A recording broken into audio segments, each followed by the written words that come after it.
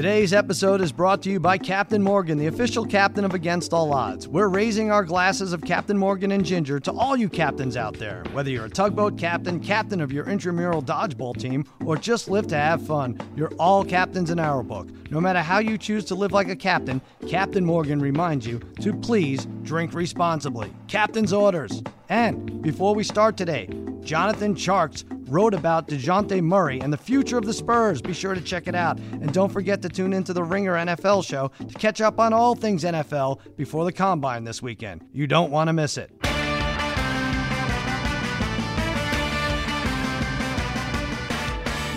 All right, welcome to Against All Odds with Cousin Sal, part of the Ringer Podcast Network. This week, we're talking Oscars, and Olympics, and gambling. On the phone right now, we're lucky to have a guest who embodies all three. She is the perfect guest. She's also the focus of Molly's Game, crime drama nominated for Best Adapted Screenplay at this Sunday's Academy Awards. Molly Bloom, thanks for calling into Against All Odds. Yeah, thanks for having me. Congratulations on the nomination. I'm sorry, you can even probably hear I'm groggy, and it's because I received your book when I got home from work last night, and I'm like, you know what, I've seen the movie. I'm just going to skim this and see if I could pull out some juicy parts. I ended up reading it cover to cover, and I'm a slow reader. And oh, my God. Yeah, I was up till 3 in the morning, so thanks for that. But it was great. It was really good. There's so much I want to talk to you about. First of all, the movie was great. Forget adapted screenplay. I think it should be included in the top 9 nominees for Best Picture. I'm guessing you agree, right? Yeah, I'm biased, but I do agree. It was real. Did it live up to your expectations? It must have been tough. It blew him out of the water. Yeah. Far exceeded. And it's hard to have expectations going into this thing. It's such a weird thing, but I was just kind of mentally preparing myself to be in gratitude, not so much, weighing whether I love the movie or not. And I love the movie. I love it. Yeah. I feel so incredibly honored. Yeah, right. Let's start from the beginning, though, because lots of these movies, they have sad, heartbreaking endings. Yours had a heartbreaking beginning. You were a world-class mogul skier. And give those who haven't seen the movie or read the book some background and tell us why you hate twigs. God, I do. Okay, so I came from a family that we started skiing when we were, 2. And my brothers and I were all competitive skiers, and Jeremy and I, my youngest brother and I, both made the U.S. ski team, and we were both kind of on this accelerated path to make the Olympics. And at 20 years old, I was skiing for the U.S. ski team, and I got invited to the Olympic qualifier. Mm-hmm. And I was at the peak of my athletic ability. I was skiing better than I'd ever skied. I was 3rd overall in North America, and I was having a rip and run. And then this freak thing happened. When the visibility is low on mogul runs, they put pine boughs, little pieces of pine trees, on the course to show differentiation. And this little pine bough lodged itself perfectly in between my boot and binding, and I pre-released right as I was going off the bottom air, and kind of fell from 20 feet on my head, and I already had a spinal fusion, so that was the ball game, and I tripped on a stick. That is devastating. You're training all your life, and this vegetation that's put in place to prevent injuries basically ends up ending your ski career, but yeah, that was rough to watch. Were you able to watch the Winter Olympics? I would be bitter. I wouldn't be able to watch. For a while, I was. Yeah. For a while, I had resentment towards, trees, skiers, skiing. Right. But, it's been a long time, and now I watch it with, I love watching it, and I love seeing the stories of the athletes, and I don't have any bitterness anymore. But, yeah, that was some work. All right, good for you. You're a better person than I am. So you move on from that. You can't ski.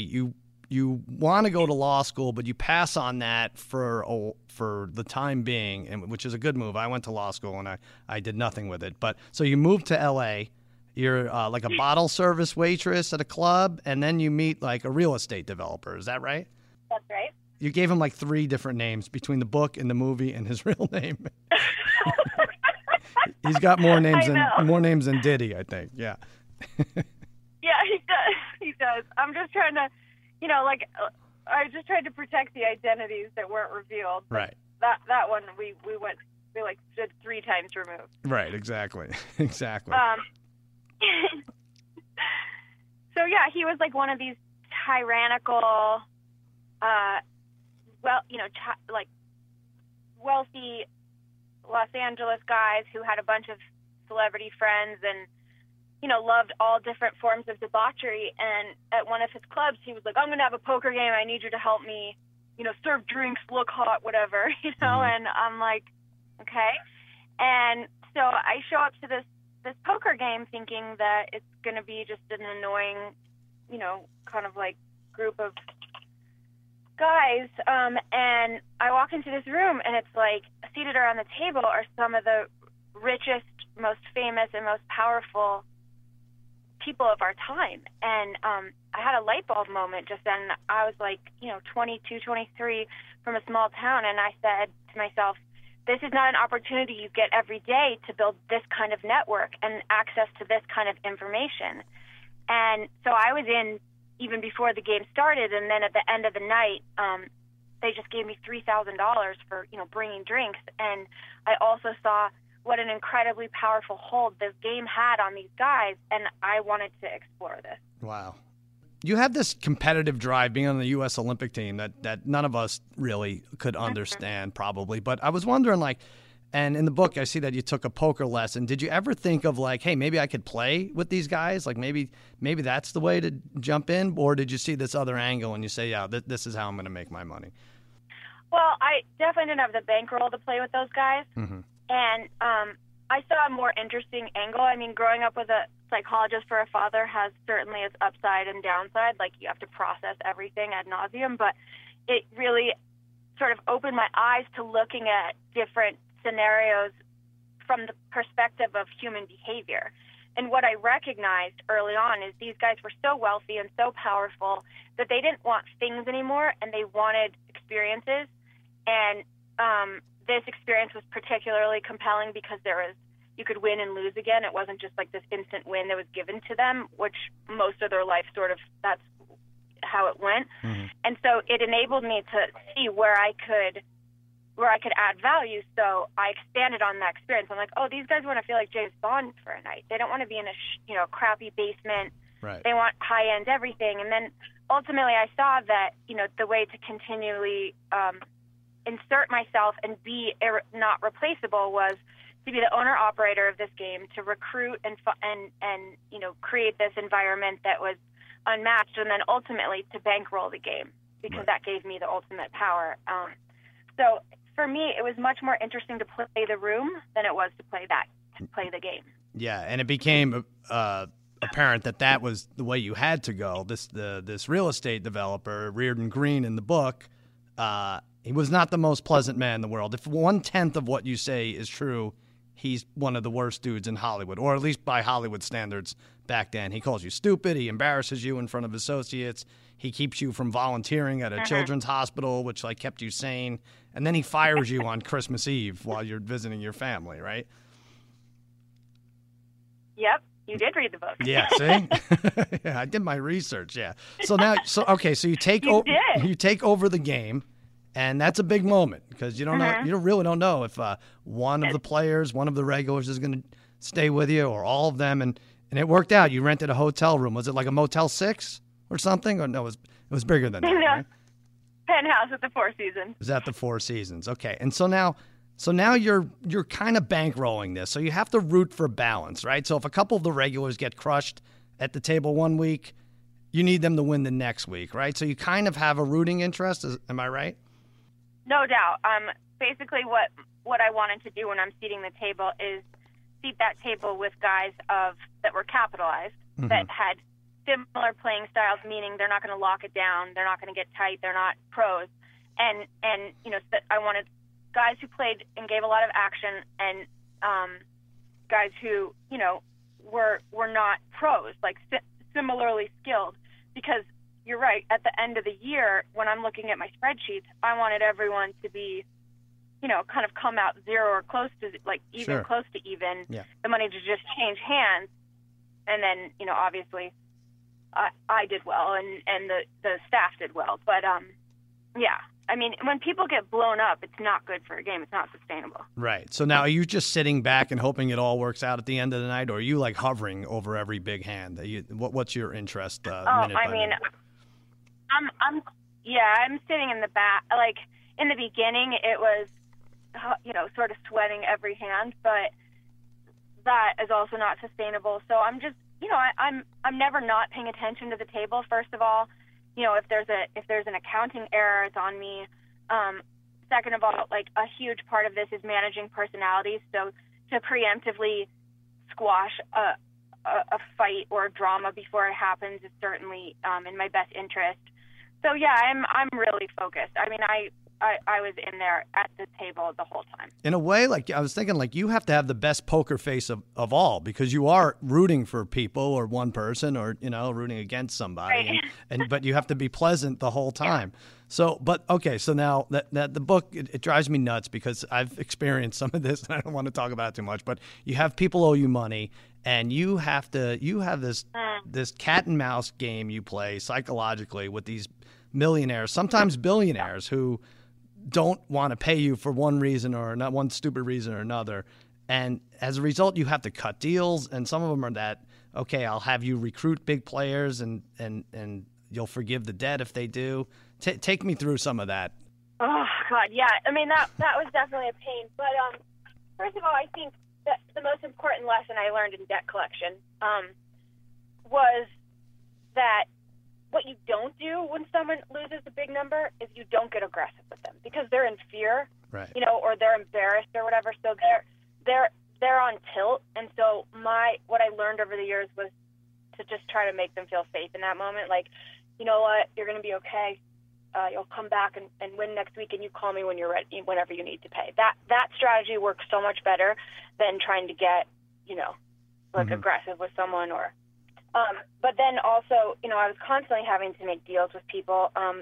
Once in a while, people just couldn't pay, but that was the anomaly in this game, because if I was vetting people properly, if I was doing my job properly, then it doesn't come out of left field like that. Mm-hmm. But there were some times where they couldn't pay, so yeah, I would have to make deals. I would say, look, I know you play in this other game. Bring me some of your whales, and we'll forgive some of this debt. I mean, I had to try to find out, come up with creative ways so that it just wasn't a total loss. Yeah. And it was sort of a cool mental exercise in creative finance. And let's remind everyone, you're not taking a rake, which would have alleviated some of the pain here of the people who did stiff you. So you're not taking a rake because it is, as you say, a gray area. And as soon as you take a rake or a percentage of the pot, that's where that raises the red flag, right? Yeah. So for 7.25 years, I didn't take a rake. Mm-hmm. And you're right. If I would have taken a rake, it would have covered the downside and then some.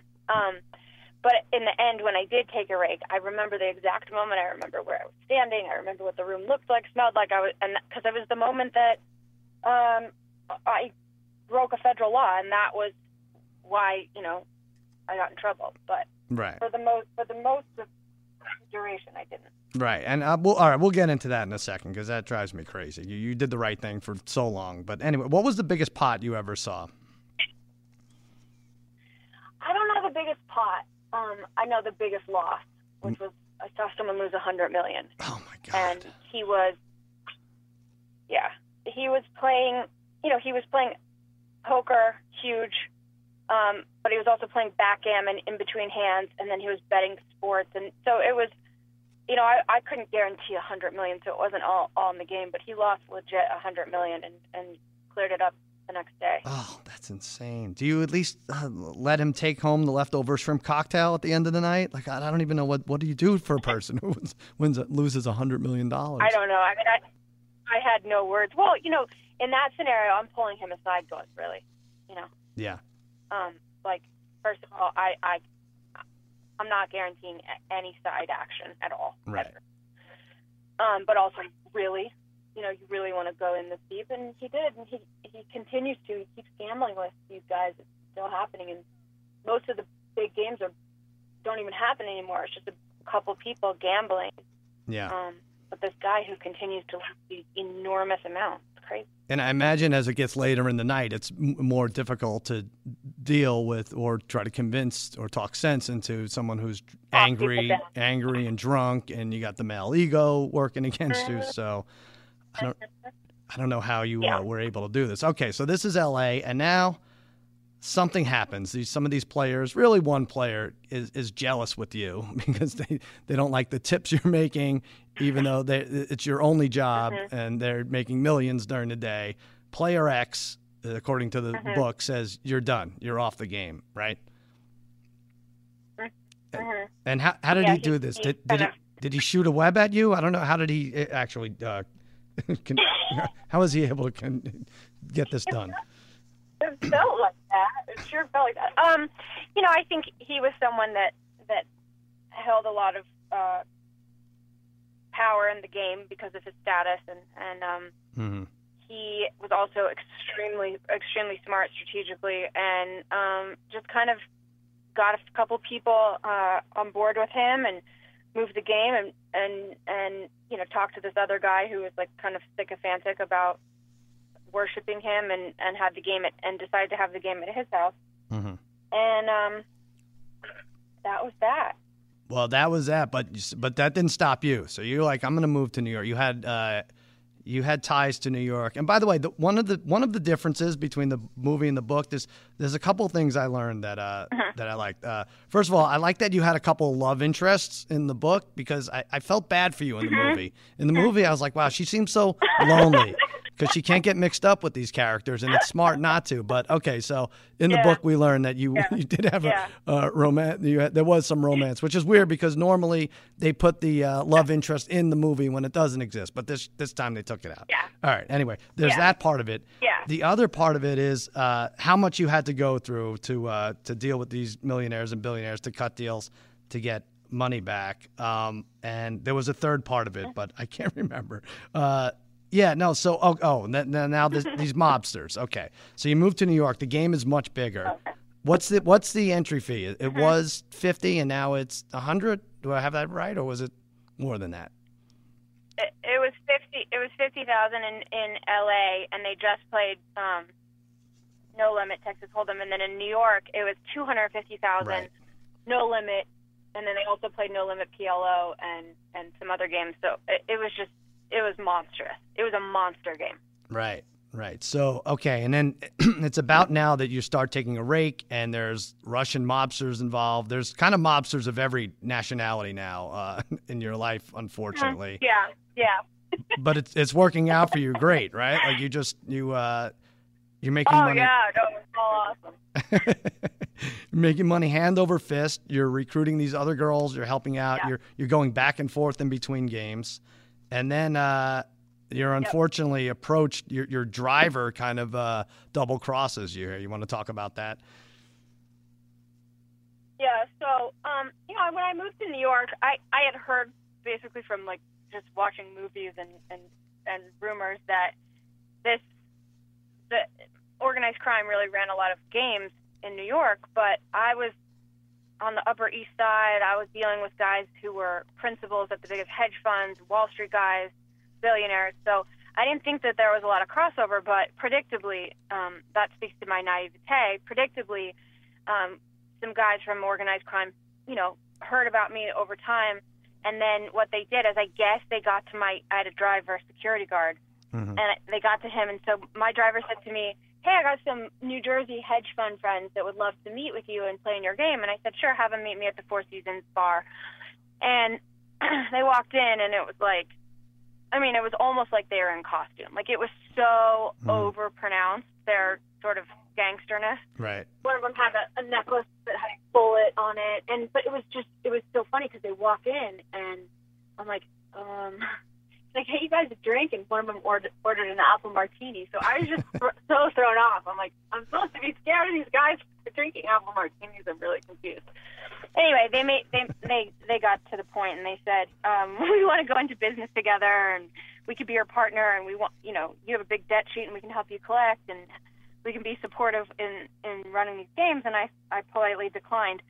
And then they kept, calling me and trying to have another meetup, and I kept kind of ducking them, and then they sent someone to my apartment, and he stuck a gun in my mouth and beat me up and took all the contents of my safe. And he was like, it's not an optional agreement. It's not an optional partnership. Mm-hmm. And I was crazy because I thought I still have $3 million on the street weekly because that's what I shell out, and I need to collect this. And, you know, after I collect that, then I'll be out of the game and whatever. So I just didn't tell anyone. I didn't tell law enforcement. I didn't tell my family and friends for a long time. And I just sat in my apartment and let my face heal and was like, I gotta figure out a way to still make this work, which was crazy, obviously. But I got lucky because about 10 days later, they arrested 125 people in the biggest mob-related takedown in New York City history. That is unbelievable. Yeah. I never heard from them again. Yeah. Yeah, it was crazy. But let the record show that, and perhaps the ballsiest move of your life, you were ready to move forward, come what may against these gangsters. You let your face heal up, you let your body heal up, and then you're like, all right, I'm going, I'll flip off the guy, the guy at the front desk, and I'm about to play more games, and then and it's but it's short lived, your joy over this, right?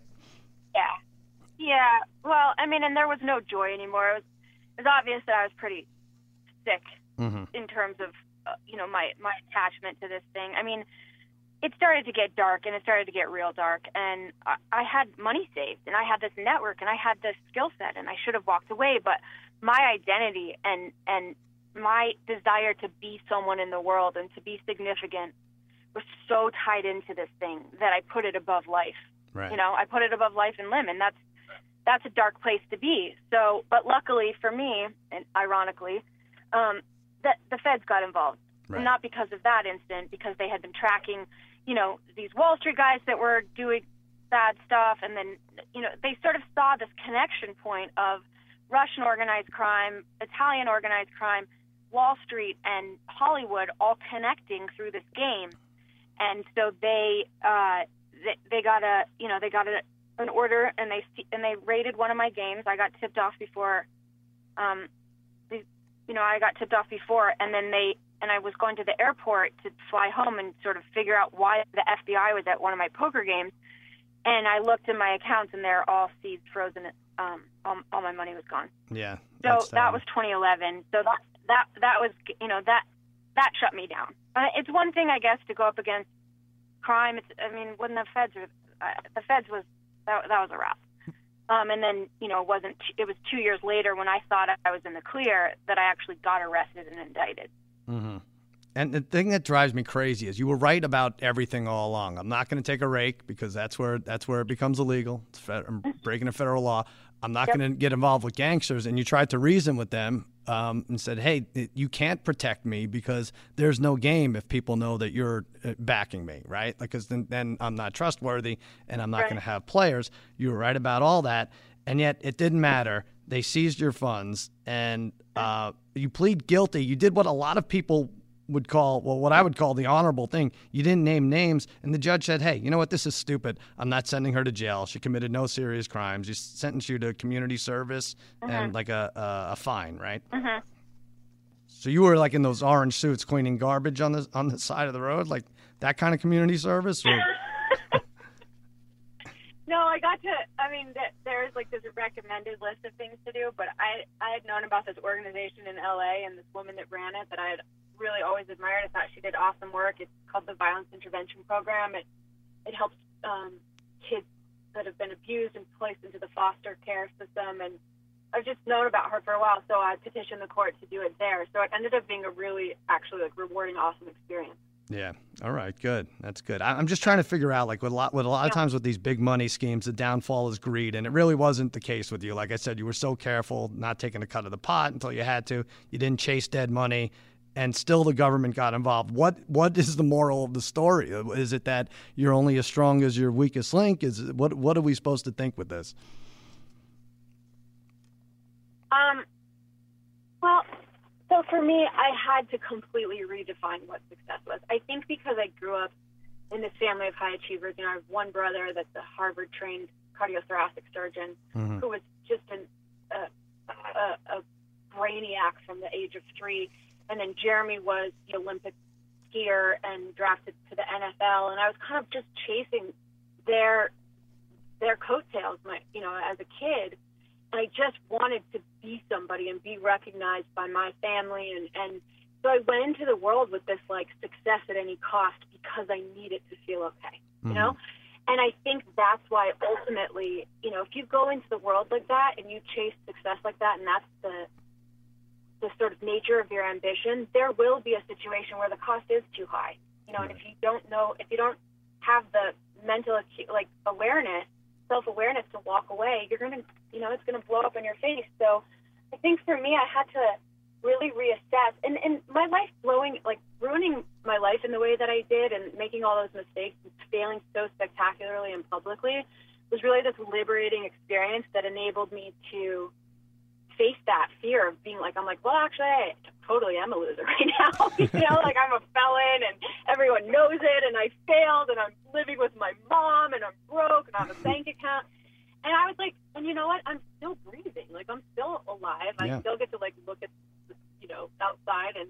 And so that was just this recentering, recalibrating thing that ended up being the best thing ever, because I built myself from that moment on. I built myself from the inside out. So now when there's all this success, like, I can easily walk away from things. That's why I easily walked away from big producers, big directors, big writers that wanted to write this movie that didn't want to write a story that I felt was aligned with kind of the message. And that's why I was just, I didn't care. I didn't have any ego about it when I asked everyone if I could meet Aaron Sorkin, and they're like laughing at me and like, you won't want to write the movie about the poker princess. I didn't care because I was okay, and don't make the external stuff the source of your fulfillment, of your okayness. Mm-hmm.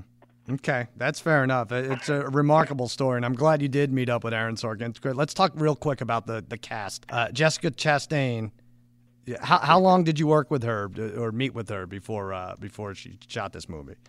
Just a couple times, and really? And I was like, going into this movie, I'm like, how's she even going to know how to play me? We've only communicated a little, and then I'm like, she blew me away. I thought she gave such a stellar performance. I think she absolutely deserves to be on that on the list for Oscar noms. I thought she was absolutely spectacular. She was, yeah. She really sold me on it the whole way through. Now the other thing is Kevin Costner plays your father. Now I looked up. I won't say your age, but you were a young girl in the early '90s. Probably had a crush on Kevin Costner. Is it weird? Is it weird? Like, every young girl had a crush on him. Is it weird that he's playing your father in this movie? Yeah. It was so weird. I was like, no, that was a weird dynamic. But it also, I think, enabled me finally to be the favorite child in the family. If you get Costner to play your dad. Oh, yeah. You got it. Yeah. I have Robin Hood, Prince of Thieves as my dad. Forget all the ski trophies. Yeah. That's excellent. Let me ask you real quick. I was like, Dad, did my brothers ever do that for you? Yeah, right. How do they top this? I don't think so. I don't think they can. Yeah. But did anything not live up to expectations, or? Oh, everything flew me away. I was like, I said to Aaron and Jessica, I'm like, great. Now everyone thinks this person looks like Chastain and sounds like Sorkin. Like, that's the only thing. That's my takeaway. I'm like, all right, well, I guess I just have to, it's going to be disappointing. But no, I mean, honestly, it was, I was floored. Yeah, it was really great. What's going on now with you, Molly? So I'm going to do a little speaking. Mm-hmm. I'm going to write I'm working on a new book proposal. No more memoir, because my life is pretty boring these days. But I think that I have some solution and some wisdom around what to do when your life falls apart. How to kind of battle back from that. So and it's kind of funny to write it staged against, like, getting a Hollywood movie made, as your solution or whatever. So I'm thinking about writing another book, doing a little speaking, and then just kind of keeping my eyes and ears open to things that, an application of this skill set of creating these transformational experiences, but doing it in a way that is kind of more fulfilling, more about being bigger than just, money or bank accounts, because I have this awesome knowledge now that without a doubt it's not money, fame, fanciness that makes you happy at all. So it's just cool to be able to chase things from a different angle. Mm-hmm. Yeah, it's very honorable. I think that would be a great move for you. Now, let me add another great move, though. Let me say this. I know you can't talk about specific players like Player X and his identity, but I don't know if you know this, but my cousin Jimmy is hosting the Oscars this Sunday. And, maybe I could finagle a little something. You saw last year the envelopes got switched. There was some weirdness. Maybe Molly's Game wins for Best Picture, something it's not even nominated for. I could guarantee an Oscar win pretty much if you want to dish on Player X. Is that good? No? No deal? Not worth it? I was thinking, what would be diabolical? If Player X were actually Michael Cera, and this was his way, because if it were Michael Cera, he was probably very, very young at the time, but this would be a good way for everyone to think, well, there's no way it's Michael Cera, right? Yeah, no, that's true. Totally true. I'm gonna look into that. One more thing, Molly's Game is 12-1. I'm a big gambler. 12-1 odds for Best Adapted Screenplay. Is it worth it? Should I put some money down on it? Do it? We got to get Call Me By Your Name out of there. That's the favorite. I'm going to bet on Molly's Game 12-1 for Best Adapted Screenplay. Love it. All right. Thanks, Molly. Molly's Game. There's the book, Molly's Game. Read it. I ordered it on Amazon 2 days ago, and I finished it last night. It's great. The movie's obviously spectacular. Molly Bloom, thanks for joining us, and good luck on Sunday. You're the best. Awesome. Thank you so much. Excellent. Thanks.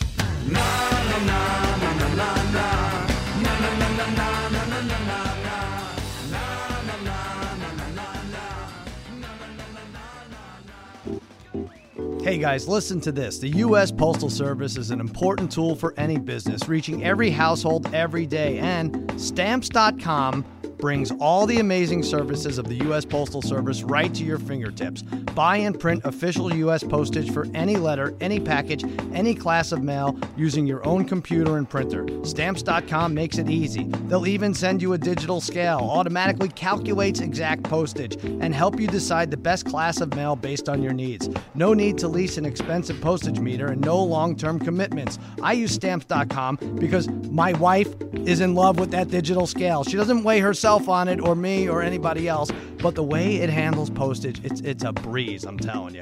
And right now, you too can enjoy the Stamps.com service with a special offer that includes a 4-week trial plus postage and a digital scale. Remember the digital scale I told you about? Just go to Stamps.com, click on the microphone at the top of the homepage, and type in odds. That's Stamps.com, enter ODDS for a 4-week trial plus postage and a digital scale.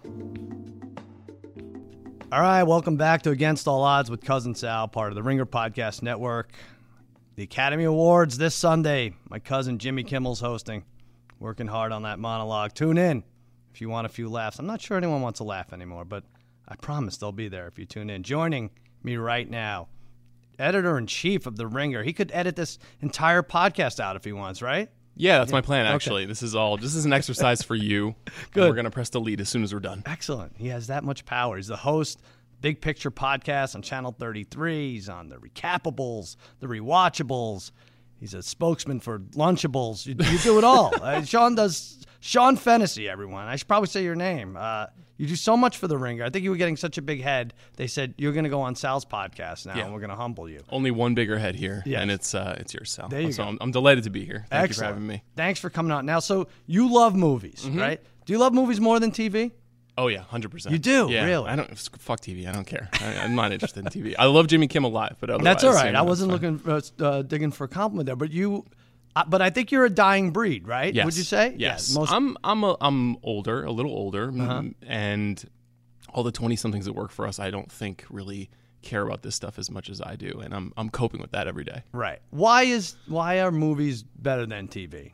One, it's a closed experience, right? You have to care. You have to look. You can't have your phone out. You have to walk into a movie theater. It's dark. If you take your phone out, people literally will yell at you. Right. That's a beautiful thing. In this society, I just spent a weekend with two 13-year-olds, my little sister and her friend, and they made eye contact with me maybe 1 minute out of thousands of minutes all weekend because they were just looking at their phones the whole time. So I love the idea of being forced to engage with something.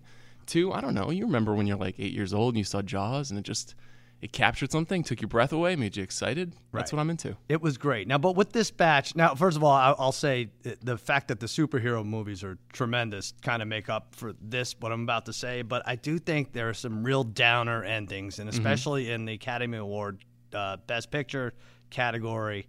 It seems like there's either a real downer ending or there's no ending. Yes. With some of these movies. Yeah, the more artistic work tends to have like ambiguity or a little bit of depression or sadness. I wrote about this for the site a couple of weeks ago. It's not like we are not allowed to nominate superhero movies. Like Star Wars was nominated for Best Picture in 1977. So it is kind of strange the way the Academy has moved more towards movies that are not as fun, for lack of a better word. Right. And I think maybe more people would watch if more fun movies were nominated. Yeah. But there's still some good movies here in this list. I think Black Panther made more than all 9 Best Picture nominees combined after a week and a half or whatever it was. It's true. But yeah, it's crazy. Okay, so do you bet on the Oscars? This is your expertise, movies. Have you bet on the Oscars aside from pools or anything? In a non-fiduciary way, yeah. I always gamble. But I mean, it's kind of a joke that I'm here. Like, I'm a schmuck and you're a guy who works on the Oscars, so I feel like you should be knowing more about this than I should. No. In fact, I lost so much money on La La Land throughout the years. I fall for all the traps. Like, okay. So I think what we learn is the favorites all don't win, although it seems like it would line up. And if you read enough about articles of what this, if you win BAFTA, Golden Globes, SAG, everything, it's like, oh, it should line up. But something screwy always happens. That's why I have you here. I don't want to fall into the trap. Let's go over the 6 biggest categories. Let's do it. All right. Let's start with foreign language short. No. Okay. No, the 6 big. All right. I don't think that's actually a category. I don't think it made it. Supporting actress. Supporting actress. Allison Janney. Now, the odds, let me just preface this, jump all over the place. We're using Bovada.lv. Sportsbook has different odds, sportsbook.com. Supporting actress, Allison Janney from I, Tonya, favorite -600. You have to weigh 6 to win $1. Laurie Metcalf, 4 to 1 from Lady Bird. Mary J. Blige, 16 to 1 from Mudbound. Leslie Manville, Phantom Thread, 20 to 1. Octavia Spencer, 20 to 1. Is this a runaway for Allison Janney? It's not a runaway. I think there is a Metcalf upset possibility. It's one of the more interesting acting categories, but God, Allison Janney's won every award in the run-up to this. Yeah. And all that stuff you just talked about indicates that she's going to win. And I don't know. There's a lot of dissension in the ranks at The Ringer about this because people think this Janney performance is not really that great. But yeah, it kind of feels like it's her year. It's basically two TV actresses who are in a feature film. We think of Allison Janney, we think of The West Wing or Mom. Right. Think of Laurie Metcalf, Roseanne. So there's not like a star power thing in play here. Nobody's really going to overwhelm them. The other three nominees are, I don't think, really have much of a chance at all. Mary J. Blige, that performance is fine. She's a famous person, but I don't think there's a lot of conversation about it. Right. Octavia Spencer's already won in this category. Leslie Manville's in a movie not a lot of people have seen, Phantom Thread. So I'm going Allison Janney. You're going Allison Janney. It's weird. It could work against her or for her.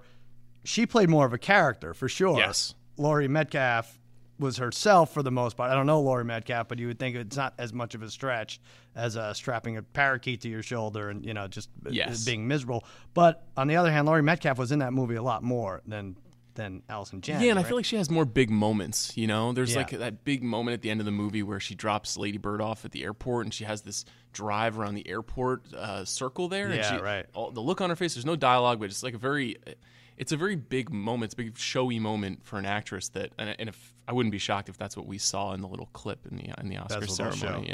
Yeah. It's important to know how to drive in these movies. Just the thinking of the clip. That's going to. That's right. For no other reason. All right. So that's probably not going to be our upset there, right? No, I don't think so. Okay. Supporting actor. This is even worse. This is worse. Yeah. Because Sam Rockwell. Yeah. Has literally won everything, right? Yeah, and he's also beloved. Have you heard a bad word about Sam Rockwell? No. People just like that guy. Yeah. They like that guy. They like Charlie's Angels. Right. They like Iron Man 2. They're into Sam Rockwell, and this feels like a summation of his career. The other candidates, I think Willem Dafoe is very similar, is sort of the Laurie Metcalf of this category, but it really just feels like Sam's show. It does, right? Yeah. Sam is minus 800. William Dafoe plus 450. Richard Jenkins 16-1. I've had people try to convince me Richard Jenkins is gonna pull something off here. There. Christopher Plummer 20-1. Big story with him. Woody Harrelson plus 33-1. I thought he was the best one in that movie. I would like it if he won. Right? Yeah, I think he should win, and he also would probably give the best speech of the night. Oh, for sure. So it kind of sucks that he's not there. I will say, if Richard Jenkins somehow pulls off an upset here, that means probably big things for Shape of Water. That means like we're like an 11 out of 13 kind of win for Shape of Water on the night. Right. So, I mean, to me, it's like, and there are spoilers going to be throughout this thing, so I apologize in advance, but do you fall for Sam Rockwell's metamorphosis? That to me is the whole thing. You know, do you buy it? This is like the big backlash question, right? Is Sam Rockwell's character redeemed? Which, like, I don't care. I don't think so. I think we're still meant to believe he's like a violent, crazy dude who's in a car driving to Idaho to go kill somebody. Right. I didn't really buy into the concept of his character changing so much as just seeming a little bit nicer in the last 30 minutes. Yeah, right. But I don't know. Do you think that stuff matters when people are voting? No, I don't think it does. It just drives me a little crazy. Like just little things. And I love that movie, and we'll talk about it for Best Picture. But I just from the fire on, it became a different movie for me, and for the very moment of the fire, because. You know, first of all, it drives me crazy when there's a raging inferno around someone and they don't realize it until it's almost too late. Right. By the way, he's a cop, so he's supposed to be aware of his surroundings anyway. And when the heat is literally on, he can't figure it out. It's not really a realistic movie moment. Yeah, not his fault though. Not his fault. No, he was great. So okay, so you know what? I that's where I was going to go with my upset there. Willem Dafoe.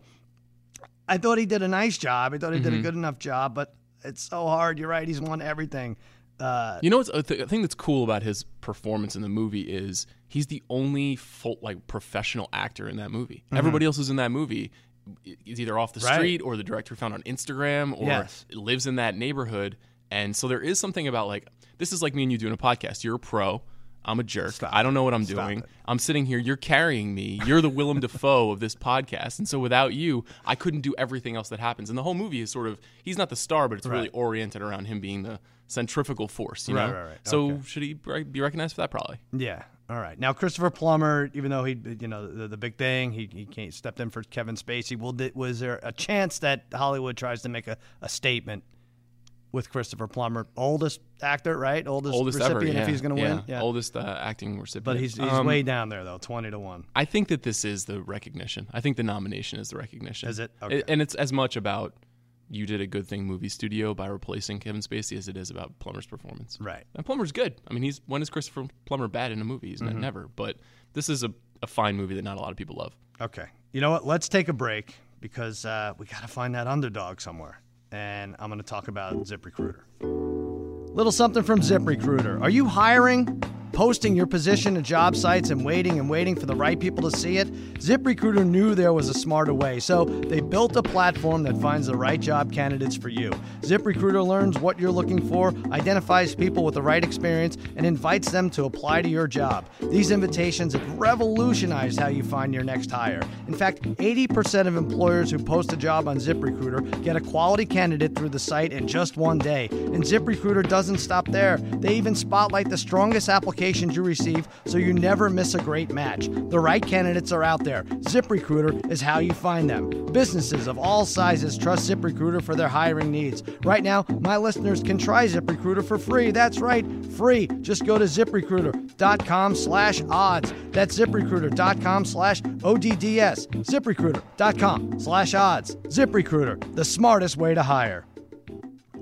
All right, we're back with Sean Fennessy. We're trying to find an underdog here. Oh, man. It's all chalk so far. Allison Janney. It's all right. Sam Rockwell. I don't think we're going to find it here. It's getting worse. Best Actress, Frances McDormand, 3 Billboards. She's the favorite, minus 1,600. Saoirse Ronan for Lady Bird, plus 700. She's the second favorite.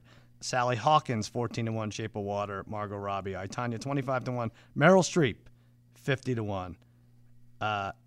Frances McDormand, right? 3 months ago, I didn't think it would be this way. 3 months ago, I thought Saoirse Ronan had a real chance. And then all the Guild Awards happened and the BAFTAs happened. And Yeah. Frances McDormand is taking down every award. And I think people want to see what she has to say. That's it. You know? Yeah, that's a big thing, right? Yeah. How much should that weigh into, like, that just to see the speech? I don't know. I mean, you work on the telecast. You know when somebody gets up there and says something good, it's better for the show, right? It is better, yeah. And it's better for the people watching the show. And Right. Frances McDormand has a great reputation for being a no bullshit person. She says what's on her mind. Strong woman, cool woman, Yeah. defiant woman. What more do the Oscars need than that? Right. You know, so. And representative of the character that she plays too. You know, that's the same persona of that character. Right. And people want to see that. They want to be close to that. So I do think that the Academy is going to lean right into it. Sally Hawkins didn't speak enough, I don't think. You got to talk. Right? No, not a single line of dialogue. What's the matter with her? Yeah, she's a little shy, A little shy. except when it comes to the fish man. Right, that's true. Not yeah. shy around him. She does her talking in the tub, I think. Margot Robbie, great job, I thought. I'd like to know how much skating she had to do, because I think that you know, that would, if I were her, that would be my campaign. Yeah, I love that story about how she had no idea who Tanya Harding was before she got the script, and she Yeah. thought it was like a made-up story. You know, Right. it was like the whole prospect of making that movie is cool. And she's also the only woman to ever be nominated for Best Actress on a movie she produced herself, which is Oh. a cool little tidbit. So people might be into that, but Interesting. yeah, it's Frances's game. Right. And Meryl's just there. Meryl, it's just nice to have her there. And Yeah, how often is Meryl a 50-1 underdog in her life? Right. Ever these days? You're right, This is yeah. probably the only scenario in which she's an underdog. yeah, I know it. Well, you know, in President Trump's eyes, she's highly overrated. So maybe people are trying to take notice of that. There may be some bounce on that too here. All right, so that's 3 favorites. We're not going to This is get getting anywhere. dark. Best actor. Mm-hmm. Gary Oldman, Darkest Hour, 25-1 favorite, 1-25. Timothy Chalamet, 10-1. Big Bill Simmons fan, 10-1. Daniel Day-Lewis, 15-1. Daniel Kaluuya, Get Out, 16-1, and Denzel Washington, 33-1. Gary Oldman, did he win this when he put the makeup on? I feel like he didn't even have to act. He had this. I agree. Yeah. You hear Winston Churchill, you hear transformation, you hear 60 pounds of makeup, Right. and you go, okay. I do want to say though, Go ahead. I think if you're going to be loose with $100 this weekend, Chalamet is where you should be loose. Interesting. Because historically, in the Best Actress category, Oscar loves an ingenue. It loves a young woman. You know, it loves Gwyneth Paltrow getting up there. It loves Jennifer Lawrence getting up there. I think now it's possible that Chalamet fills that ingenue role. Yeah. And even though there's an overwhelming amount of support for Gary Oldman, who's a 60-year-old, highly decorated performer who's never won an Oscar, and those guys always tend to get acknowledged even if it isn't for their best work. Right. There's some juju with Chalamet. People Yeah. really like the kid, and they really think he's going to be a big star. You had him on He the was show. He was on Jimmy Kimmel Live this week. He was delightful. He Yeah. really was. He was like fun and like could make fun of himself and like kind of nervous, but in a good way. Yeah, and like what happened? How do people vote on this? There's a series of luncheons and dinners and parties, and people are meeting these people, and then they're deciding whether they want to vote for them. And if you meet Chalamet, Right. he's very charming. And Yeah. if you meet Gary Oldman, you're like, this is a nice older British man. And when you walk away feeling like I loved Chalamet, that influences how you choose to vote. Sure. So, do I think he's going to win? No. Do I think there's a chance he could win? Yes. Right. So think about Chalamet. It'll be fun for a possible underdog pick. And also, like, he had sex with a peach. And, like, you know, if Incredible. he doesn't win, this is going to discourage actors from fornicating with fruit in the future. And that's the last thing we want, right? Well, we saw And what happened to Jason Biggs' career, you Right. know? So, Yes, exactly. Oh, man. All right. So let's go to Best Director. Guillermo del Toro. Now, this is flipped a lot. This was a much more even. The odds were much more even like a month ago. But now Guillermo del Toro, I guess you win enough awards, it's gonna reflect the odds. Guillermo del Toro minus 1,000. Christopher Nolan from Dunkirk plus 600. Greta Gerwig 8-1. Jordan Peele Get Out 33-1, and Paul Thomas Anderson 66-1. I like Guillermo del Toro here. It's another favorite, but I do too. The odds are pretty tasty on Jordan Peele. oh yeah, I mean, that's actually surprising to me to look at it on the page and see that he's at 33-1. Just given that there's a conversation happening about these awards in general right now, which is that people in LA really like Get Out. yeah, People in New York really like The Shape of Water. right. And people in London really like Three Billboards. And those are considered the 3 of the big front runners. And it's possible that we've been clouded because you and I live here in Los Angeles. Yeah. But if you go to New York, people really seem to think Get Out's going to win Best Picture. And for Jordan Peele to be running 33-1, that's kind of a nice number. That's high, right? Yeah. Now, just again, I feel like it's very similar to the Oldman thing. It's like we have a good sense of who's going to win here. And Del Toro, who is, one of this trio of Mexican filmmakers, Alfonso Cuarón and Alejandro Iñárritu, who have both won Best Director in the last couple of years. Actually, Iñárritu's won twice.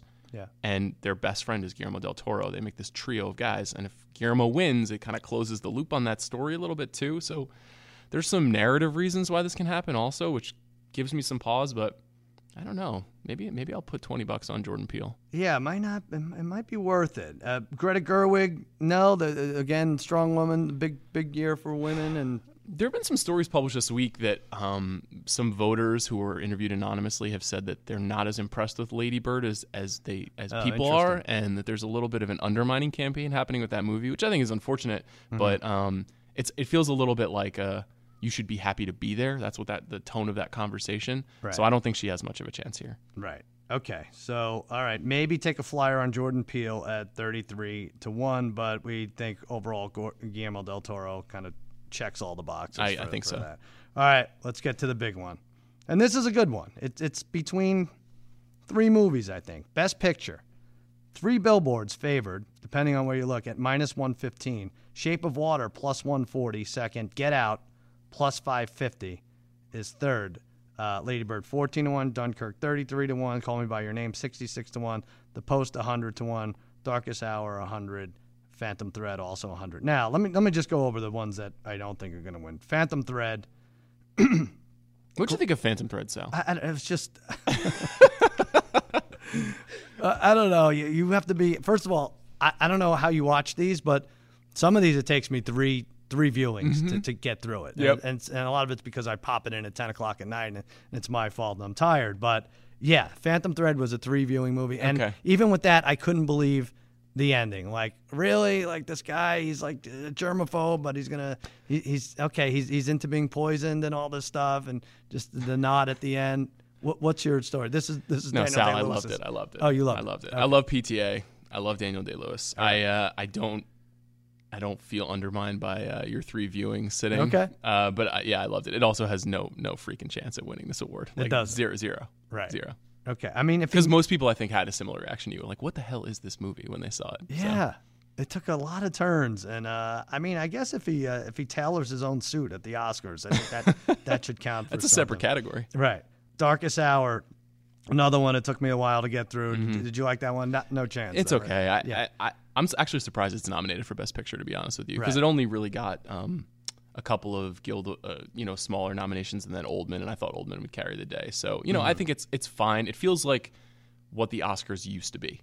A lot of movies like this used to be nominated for Best Picture. Right. Things have changed a little bit in the last 4 or 5 years, and so it feels a little bit of a generational thing. Well, it's funny. I was going to ask you that. If we did go by how it used to be, and there were just 5 nominees. Yep.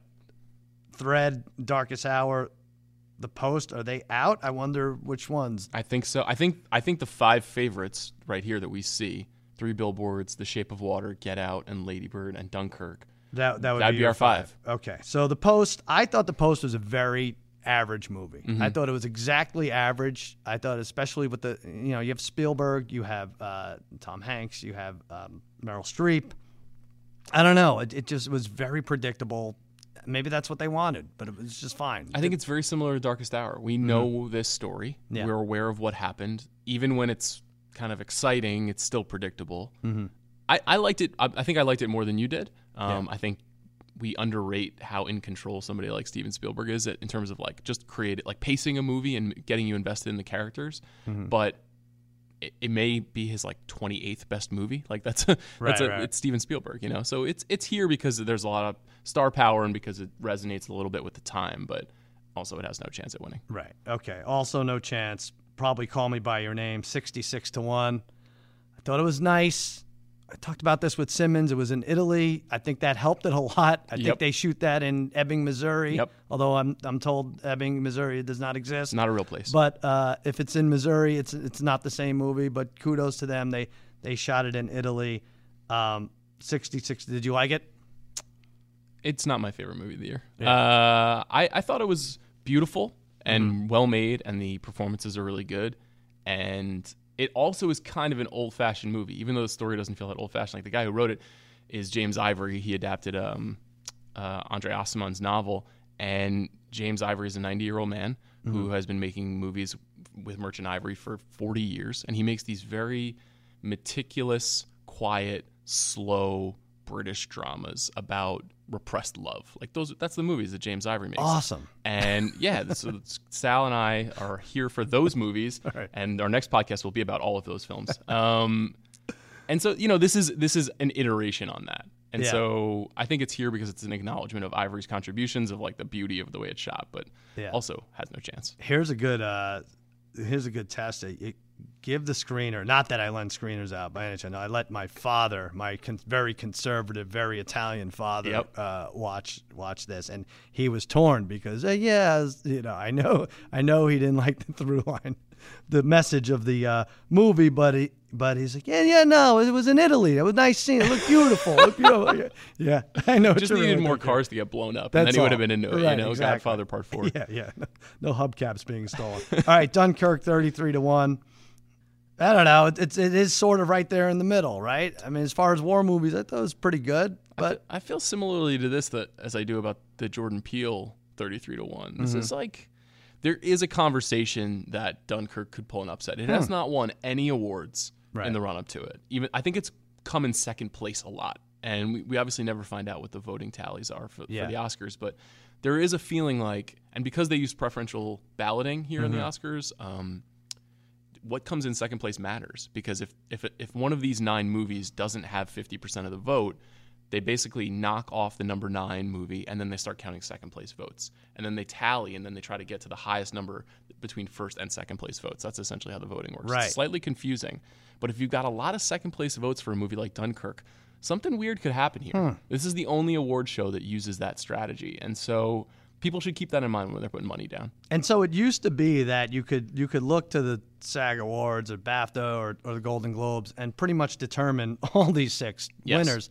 You can maybe do that for like the SAG Awards and have determined 75% of the acting categories in the last decade or something. McDormand, Oldman, Rockwell, Janney, they all won SAG Awards. That's because the SAG is the biggest voting body in the Academy. That's what it is. There are more actors than any other. There are thousands and thousands and thousands of actors in the voting body. It's more than 7,000 people at this point.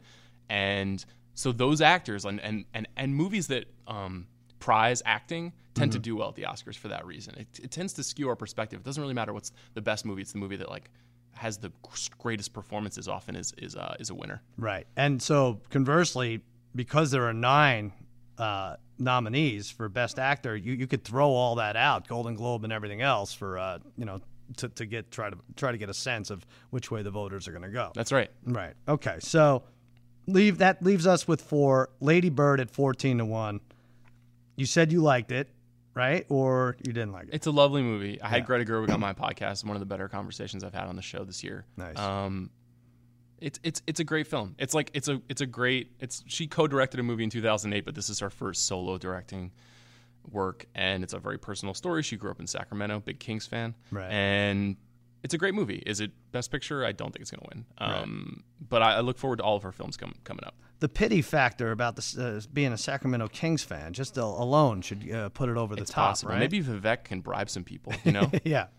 Pull out all stops. All right, Get Out. Sportsbook.com has it 10-1. Get Out on Bovada is 5.5-1. Our buddy Bill Simmons got out at 20-1. Ooh. Like a month ago. Ooh. And it was a text war between me and Simmons and my cousin Jimmy. It was like, you're crazy. This is a waste of money. But now all of a sudden, it's creeping. Plus 550. What do you think? I think that Lady Bird and Get Out versus 3 Billboards in the Shape of Water is the La La Land versus Moonlight of this year. And it's a little bit of a 2-and-2 proposition. 3 Billboards in the Shape of Water represents one part of the Academy. Get Out and Lady Bird represents the other. 5 years ago, a movie like Get Out wouldn't have been nominated. Right. 3 years ago, it might have been nominated, but it would never have a chance to win. The fact that we're even having a conversation, this movie could win, is pretty wild. It's a horror movie, with a largely black cast, made by a black guy, released by a horror movie studio in February. Right. That's fucking crazy. I mean, we really have to consider that there's no precedent for a movie like Get Out. So the fact that it's creeping, I think, is because people they've seen it more times than they've seen any of these other movies. It's on HBO all the time. They are really into the story, and obviously it has a personal and political resonance with a lot of voters. And it's also just it's a fun movie. Yeah. And movies that win Best Picture are not always fun, and people like to watch this movie. So no, in fact, they're never fun. They're almost never fun. The movies true. that win the Best Picture. Yeah, it's especially by the standard definition of like you go to the movie theater and you laugh and you scream. Like yeah, right. Best Picture winners don't do that always. Right. But let me ask you, and you hate to think like this, but is there a chance that because Moonlight won, the voters are like, okay, we don't have to cater to the black man this year. It's sad to think, but yeah, I think that's definitely possible. I think there will be some reactionary voting. Okay, there's reactionary voting in every election and every stripe of life. So, maybe this is a transition into the next two, but go ahead. My pick is The Shape of Water. Shape of Water plus 140, second favorite.